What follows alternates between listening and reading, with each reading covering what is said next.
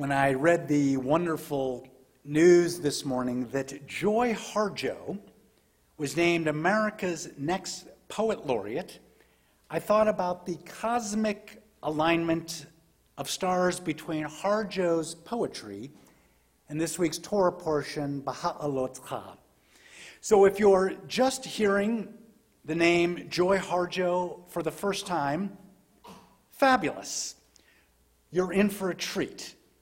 If you're familiar with her work, I imagine you're as thrilled as I that her poetry will now become more widely known. This is a good time for our country and the world for her words to seep more deeply into our souls and into our psyches.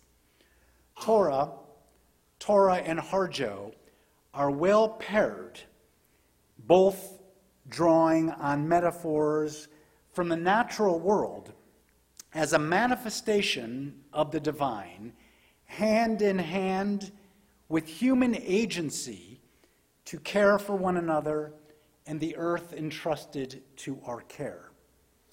So first, our parashah. This week we find the Israelite community and those who have chosen to join them on the first anniversary marking their exodus from Egypt.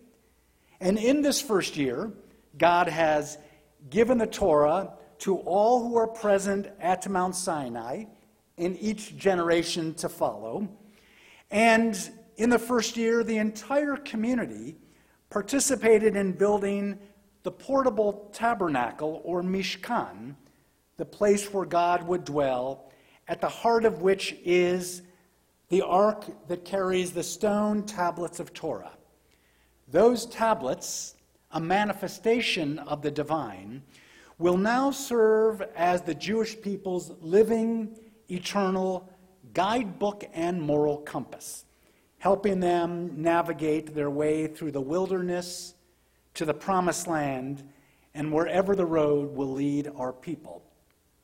So the Israelites now have all they need to continue their journey, though understandably with great trepidation of the unknown.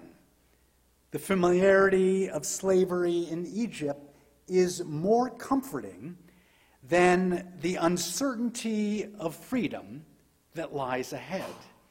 As with all human beings, the Israelites need signs and guides to accompany them on their journey. The divine signs from our parashah come in the form of a cloud. When the cloud settles upon the tabernacle, the Israelites know it's time to stop and set up camp. And when the cloud lifts, they know it's time to literally pull up stakes and resume their journey. So I can relate to this encampment, pull-up stakes, on a few different levels. First of all, if you've done any wilderness backpacking or canoe portaging, there is nothing metaphorical about this at all. Clouds can settle so thickly on your campsite that you cannot see a foot in front of you. You aren't going anywhere until that weather front lifts and moves on. And though no one gets overly excited about inclement conditions, breaking camp and literally pulling up stakes is no walk in the park. As dismal as a water-drenched campsite might be, it does take less energy and motivation than moving on. Of course, at some point, you have to move on. It's too easy to read our biblical story and look at the Israelites as standing on the sidelines, waiting for God to lead them. Indeed, the text does say, at a command of the Lord, the Israelites broke camp, and at a command of the Lord, they made camp and remained encamped as long as the cloud stayed over the tabernacle. Listening to and following directions of the gods is hardly a countercultural message in the ancient Mesopotamian world. What's radical about Judaism and its relevancy throughout the generations is the partnership imagined between God and human beings. Yet even more chutzpahdik is Judaism's assertion of independent human agency.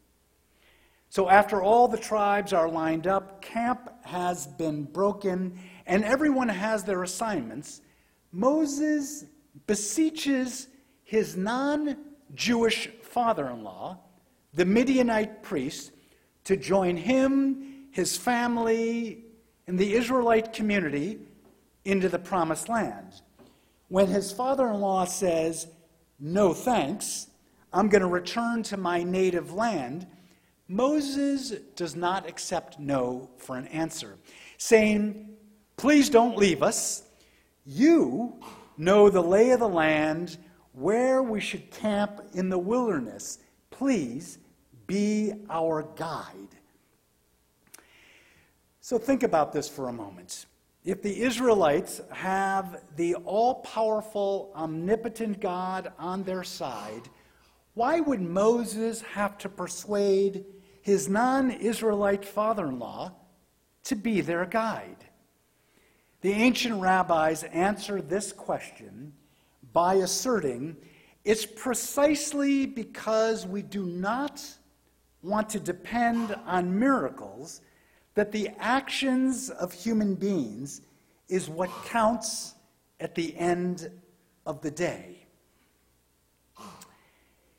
In just a few verses later, perhaps emboldened by his father-in-law's leadership, Moses himself does something quite extraordinary. Moses directs God's movement, saying, "When it's time to move on, Kumah Adonai, advance, O Lord." And when it's time to settle the camp, Moses says, "Shuvah Adonai, return, O Lord." And the rabbis make it clear, without Moses' direction, without his leadership, the cloud wouldn't lift and the cloud wouldn't settle. The divine signs are there for us to interpret and ultimately for us to act upon, one way or another. Judaism is not a passive religion. So at Camp Kennebec, the Jewish camp I attended in North Belgrade, Maine, from ages 9 to 15 years old, all of the counselors were, like Moses' father-in-law, non-Jewish. Though we couldn't have found our way through the wilderness canoeing in Maine and New Brunswick without our leader, Uncle Adi Clark, the whole purpose of the trip, we came to learn years later, was to be able to experience and receive the divine gifts manifest abundantly in nature, and to give us the confidence in our own decision-making and responsibilities.